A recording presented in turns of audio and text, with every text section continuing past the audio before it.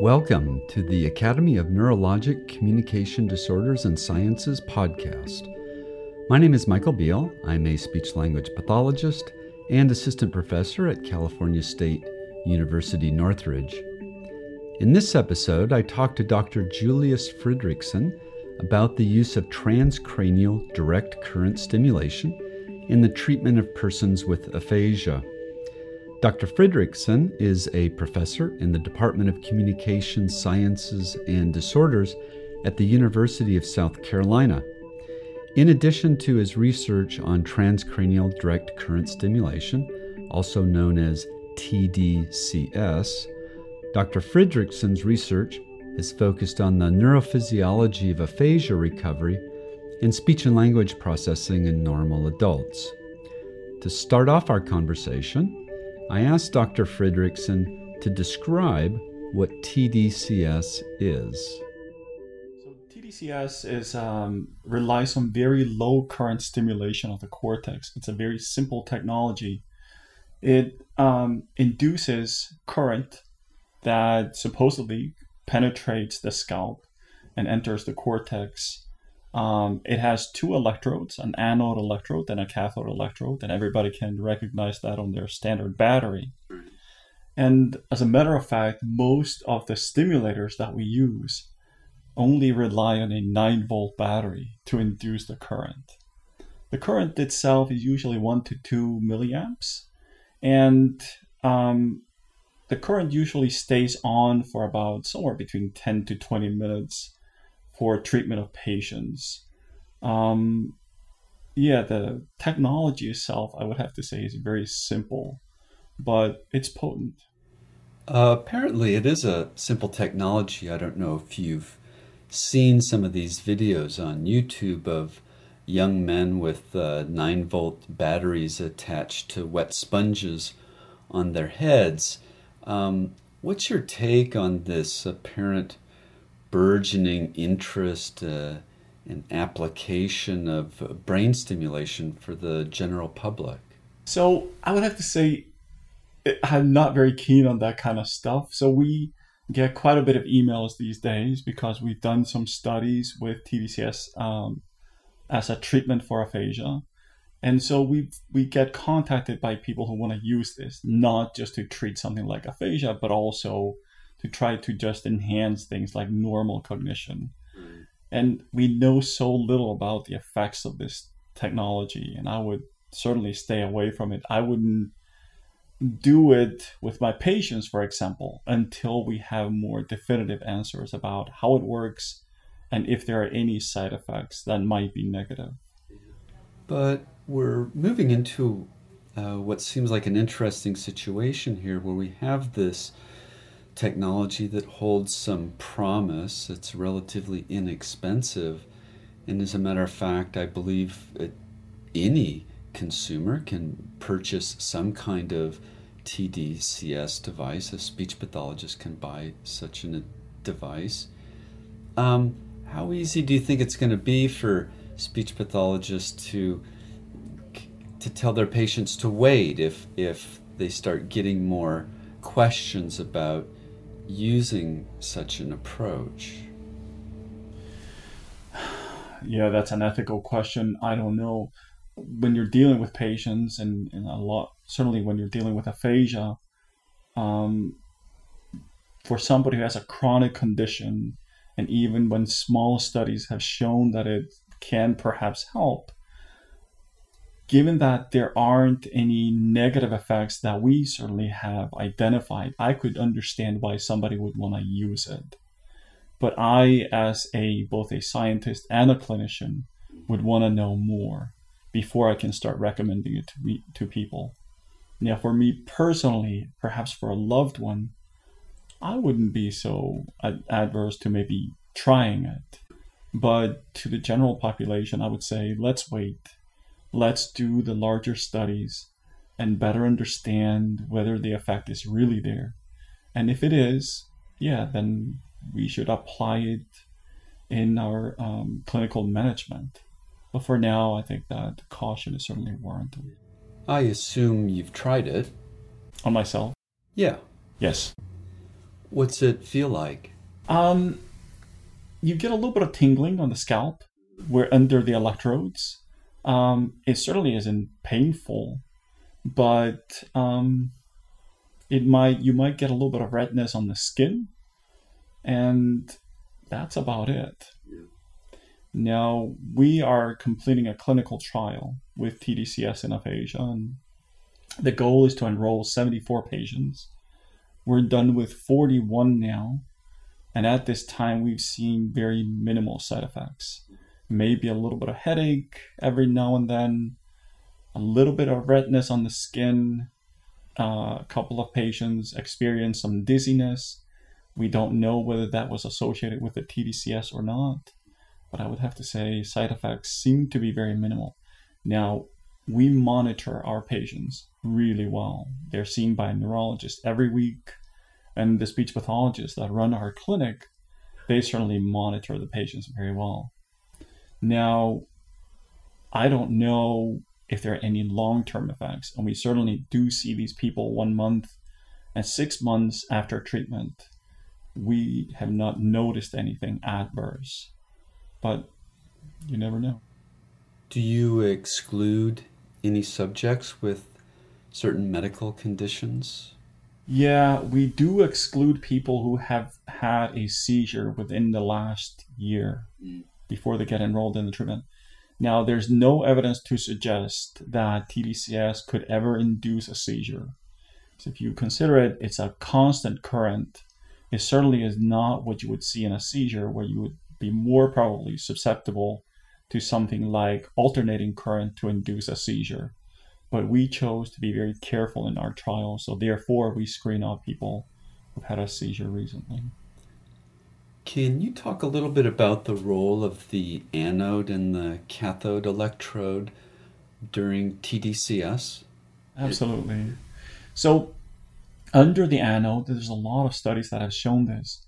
Under the anode electrode, you get excitatory effects. The TDCS itself does not directly cause neural firing, but what it does is that it seems to lower the threshold for firing. So if you're already getting activation in a given area, under the anode electrode, you just increase that excitability. You get the opposite effect under the cathode electrode, where instead of getting excitatory stimulation, you get inhibitory stimulation. And most of these effects have been shown through motor work, so stimulation on the motor cortex, where you can measure the output. And for instance, looking at motor evoked potentials, it's very clear that anode electrical stimulation leads to excitatory effects, and cathode has inhibitory effects. So since TDCS is lowering the threshold for whether or not an action potential will fire and not triggering an action potential, can you use TDCS as a treatment without a behavioral intervention that is causing certain areas of the brain to fire? Yeah, that's a great question. So I would back up a little bit what I said earlier. We think that we understand some of the mechanism of TDCS. We know that it changes motor evoked potentials, but exactly sort of the absolutely down to the basics of the effects, we don't completely understand it. So that's number one.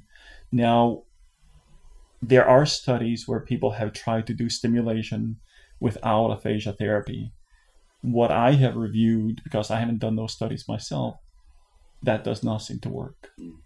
It only seems to work if you have the behavioral stimulation. So we can rest assured as speech language pathologists, TDCS is not going to take our job ever. It can probably just supplement it. How local is the stimulation during TDCS? Yeah, that's another good question. It depends a lot on the size of the electrodes that you use.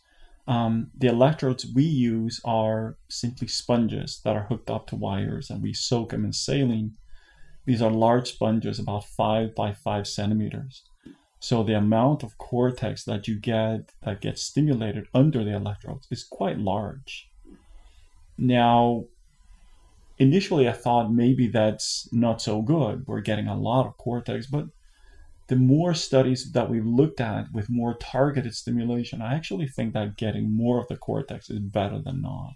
We have actually compared larger electrodes to smaller electrodes, and we basically did not get a statistically significant effect comparing the two methods.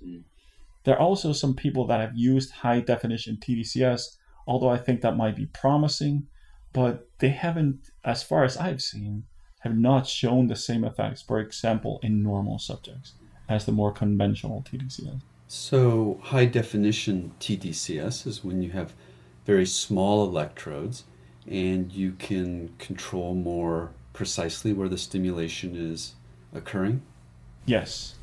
It looks very good if you model where the current is going in the brain. It seems to be very focal. But I would say that research is much less developed. I think we need to do far more research to better understand sort of the perimeters of the stimulation. But right now, for rehabilitation, I would go with larger sponges, understanding that perhaps down the road we will better understand how we can target our stimulation a little bit better and hopefully make this a little bit more potent. I suppose if you're stimulating a decent area of cortex, you're stimulating neurons that are responsible for other functions than the focus of treatment. Is it the behavioral component of the intervention that is somehow focusing the TDCS effects? No, I don't think so. I think that, well, I guess so, yeah. So you're getting the effect because of the behavioral treatment. Yeah. The way that I like to think about this is sort of like plowing the field for the harvest. That's what the TDCS does. It maybe changes the brain so that it's more likely to take on plastic changes that are associated with the behavioral treatment. We haven't talked about the kind of results you're seeing in the studies where you're using TDCS. Could you kind of summarize those for us? Yeah, so we started this back in probably 2008 with our first study, which was published in then 2010, another one in 2011. Those were really our pilot studies, and what they seem to show is that anodal TDCS of the left hemisphere gives you superior results compared to a placebo stimulation. So in both, we had a anodal phase and a placebo phase, and you get greater effect of treatment during the anodal stimulation. Now, this led to the current trial that we're working on, this clinical trial. Unfortunately, because it's a randomized controlled trial, we're going to have to wait another 2.5 years before we get the final results. I honestly don't know if we're getting an extra effect with the TDCS. The only people that know how we're doing is our Data Safety Monitoring Board. At least they haven't shut us down at this point. We've been doing this for 2.5 years, but we've got to wait a little bit longer. What are you hearing from the participants in your studies? What are their subjective experiences and reports so far? Yeah, so we have some of them certainly report that they seem to be doing way better. And we hear from the family members that they are now doing things that they couldn't do before, but it could very well be the case that this is just the effect of the behavioral treatment. But I'm hesitant to speculate at this point. My fingers are crossed for a very long time. Well, on a related note, it seems that in speech pathology, we really don't have practices, treatments that are aimed at complementing our behavioral interventions. For example, drug treatments. There's a small body of literature out there on drug treatments for aphasia. It's been out there for a while. It's mixed results, but there's some positive findings out there, I think. But they haven't made their way into practice, even though they've been out there for some time. No, the effects have been very small. I think the problems with drug treatments is that if you use something like a stimulant, you probably don't want to stimulate the whole brain to make it more susceptible for brain plasticity. I think you want to target where the increase and the decrease in activation is happening. And I think that's something that brain stimulation could provide. But the other issue that we're going to have to deal with is how much of an effect are we going to accept as something that would make this worthwhile. Yeah, I was listening to a lecture on YouTube given by a cognitive neuroscientist talking about TDCS, and he was kind of denigrating the notion that the effects for TDCS seem to be small, or maybe small. He mentioned just 5%. And as a clinician, I was thinking that I would welcome any percentage of improvement, particularly if there wasn't really any kind of additional cost. For people with aphasia, a 5% additional improvement, particularly if it accumulates over time, I think is potentially meaningful. Sure. Yeah, I think that if you're looking at college students who are doing this in a highly controlled environment, where maybe the behavior that is being targeted is not that perhaps important, but then you compare that to our patients, where, like you said, if you could increase the effectiveness of treatment over a year by 5 to 10%, I would think that most people would say, yeah, I'm going to do that. I think that's something I would want to be engaged in. What led you to become interested in TDCS and to want to study its effects during treatment? Right. So Mark George is a psychiatrist at the Medical University of South Carolina. He's done a lot of the groundbreaking work with brain stimulation. And I had gotten to know him a while ago, and I remember I was visiting him down in Charleston, where the Medical University of South Carolina is. And he showed me a couple of papers, and he said, I think this might be something that could work in aphasia. And I brought it back to my lab, and we kind of just took it and ran with it. So that's kind of got me into it, and I've been interested in it ever since. We were doing TMS studies at that time, but then that's how we got into TDCS. Could you describe a little bit about what TMS is? Sure. So it's very different. So TMS, as opposed to TDCS, actually causes neural firing. So it's usually induced by the way that you do it. You have a magnetic field that you induce. It reaches about 3 to 5 centimeters, and you can induce actual cortical firing by putting a TMS device on the scalp. So you could, for example, put it on the hand area of the motor cortex, start the stimulating pulses, and you'll see your hand literally move. It causes twitches in your arm. TDCS doesn't do anything like that. It might make you quicker in moving your arm if you put TDCS stimulation on the cortex, but TMS causes neural firing. TDCS only enhances the potential for firing. Does that mean that TMS is potentially a more effective treatment than TCDS? No, I don't think so. I mean, TMS certainly has been shown in different studies to enhance the treatment effect in aphasia treatment studies. The reason why I did not like it, and this is my personal experience, nothing against the research that has been done. There's some wonderful work that people have done with TMS. I personally find it to be painful. I don't very much like it on my scalp. I remember when we did our first TMS study, I had a headache that lasted for about 4 hours after having done it on myself. So I thought, I'm not so sure I want to do this, and the people that come to me are seeking treatment.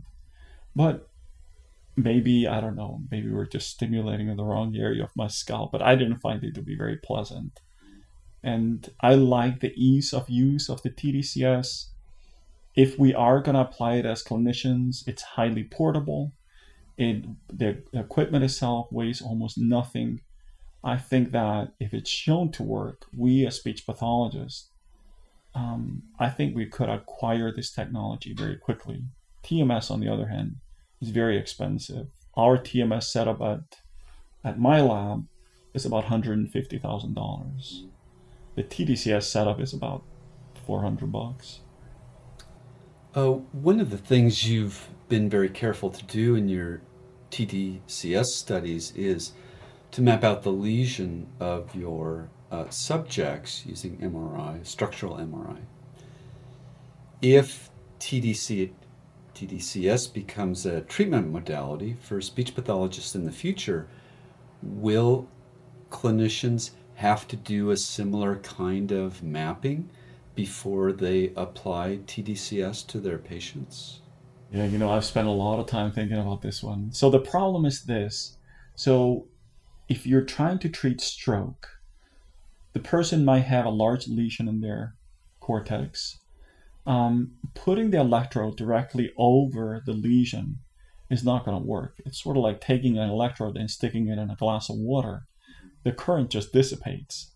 So the first thing you want to do is to make sure that you're not stimulating over the lesion. And that's why we do the structural MRI. The other thing is that we think that improved language processing, certainly improved naming or picture naming in patients, is associated with recruitment of the left hemisphere. That doesn't mean that all treatment in aphasia is associated with left hemisphere changes, but at least what we have seen with naming, it seems that its improvement relies on increased activity in the left hemisphere. Therefore, we think that we want to stimulate residual cortex in the left hemisphere that is already involved in language processing. And that's why we do the functional MRI, because thereby we can pinpoint the cortex that is doing speech production. Now, if a clinician wants to use this in the future, it's going to be a major hindrance to try to figure out where the lesion is, and maybe, if it's shown to be important, where we should target with regards to brain activation. So one of the things that we're working on right now is to work on sort of lesion symptom mapping. Now, there's a lot of studies that do lesion symptom mapping, simply trying to understand in a large group of patients, where is the damage that causes an impairment of, processing of nouns versus verbs, all kinds of stuff. There's a lot of these studies out there. What we are trying to do is to do this in reverse. So to do symptom lesion mapping. So in a large group of patients, what we would like to do is to say, if you give these tests, we can then take those test scores, input them into an algorithm, and that algorithm will then try to predict where the lesion is in the brain. I think we need something like this if TDCS is ever going to work. Because for a clinician, let's say at Health South or some kind of a rehab hospital or a subacute nursing facility, getting the MRI is going to be a major hindrance. It's so expensive. Yeah. And nobody certainly does fMRI for clinical purposes, certainly not in stroke. So I think that we need to work on this sort of symptom lesion approach, mapping approach, because I think that's something that we can use in the future, if this is shown to be effective. So in the future, if TDCS is available for clinicians, but they don't have either access to imaging that would allow them to map out the lesion, or the algorithm that you're working on, the lesion symptom algorithm, is not available.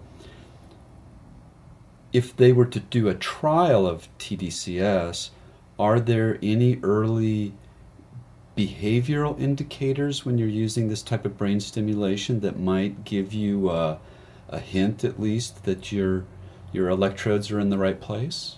It's too subtle. I think you could do it with TMS, certainly, because it causes direct neural firing. I think the amount of treatment that you would have to do and to try to understand whether the lesion is there or not, it would just take too long. Yeah. Certainly most HMOs would have given up a long time ago. Right. In general, what's grabbing your attention these days? What interests are you following? I think that the brain stimulation sort of as a whole, the different approaches to brain stimulation, I think it's very exciting. But at the same time, I think that trying to understand the brain a little bit better can also give us insights into treatment. So I do a lot of research in normal subjects with regards to speech and language processing, but almost all of it is done with the purpose of trying to understand whether we can improve treatment of patients. So most people study patients because they want to understand normal function, sort of go in reverse. I would say that there are different behavioral approaches that I think are promising. And perhaps if TDCS is shown to be effective, we can couple those treatment approaches with that. But I would say let's not give up on the development of the behavioral approaches because maybe things like brain stimulation may seem promising. We still need more development in the kinds of treatments that we do. You've spent a fair amount of your career trying to understand the relationship between language processing and the underlying neuroanatomy. How important do you think it is for the practicing speech pathologist to have a fairly sophisticated understanding of neuroanatomy and the relationship between anatomy and function? Yeah, I would say that since I got my master's degree, which was a long time ago, and today, there certainly have been I would consider them major advances in understanding how language and speech are mapped in the brain. We certainly didn't talk about things like the dual stream model, sort of Right. the dorsal and the ventral streams in the brain. I think that understanding the divisions between speech and language is important because I think that it allows you to target your treatment perhaps a little bit more, understanding what the mechanisms are that support speech as opposed to language. And I think that the studies that have been done on the sort of the neural mechanisms of the two streams, I think those have implications not just for diagnostics, but also for treatment. Right. We're working on a treatment study right now. We're actually trying to divide patients into groups based on involvement of the dorsal and the ventral streams and trying to model our treatments based on the mechanisms that we know are supported by the dorsal and ventral streams. And so far, we've seen very promising results. What do your treatments look like for each of these streams? Can you talk about that? Okay. I may be potential reviewers of our article that are listening, but I would say that we did not make new treatment approaches. We simply looked at what are the standard approaches that we know that have been used for aphasia treatment. And we divided them into two groups. So treatments that focused more on the dorsal stream and treatments that focused more on the ventral stream. We sort of stayed away from treatments that are very sort of work on both levels. And then we had our ventral treatments and dorsal treatments, and we treated patients with primarily damage to the dorsal versus primarily damage to the ventral. And what we found, this is very preliminary, is that treatments that focus on dorsal stream mechanisms are far more effective for patients that have dorsal damage.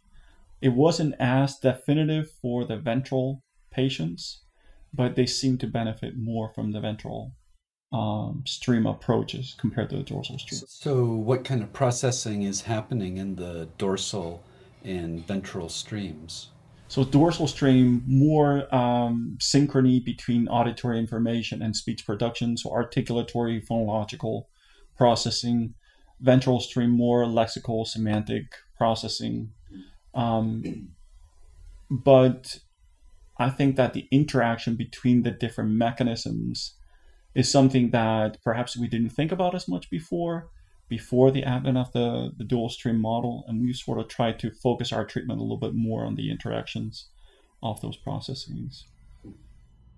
Well, this has been really interesting. Before we wrap up here, I'd just like to ask you more of a personal question. How did you get interested in speech pathology? Yeah, that's a great question. So I'm originally from Iceland, and I thought I was gonna go into something like business, but I found very quickly that I found that to be a fairly boring topic, and I knew that I wanted to work something with people. And at the time, I have a relative who is an ear, nose, and throat doctor, and he was telling me we really need speech pathologists in Iceland. And I went and shadowed a couple of speech pathologists at a hospital in the capital there. And I thought, this is excellent. I think I could do well with this. So I left for the United States to get my degree because we didn't have a program in Iceland at the time, and pretty much fell in love with it. I think for me, it's been a perfect match. Dr. Fredrickson, thank you very much for coming on the podcast. I'm really looking forward to the results of your TDCS study that's running right now and the other projects you've described. Again, thank you very much. Yeah, thanks for talking to me.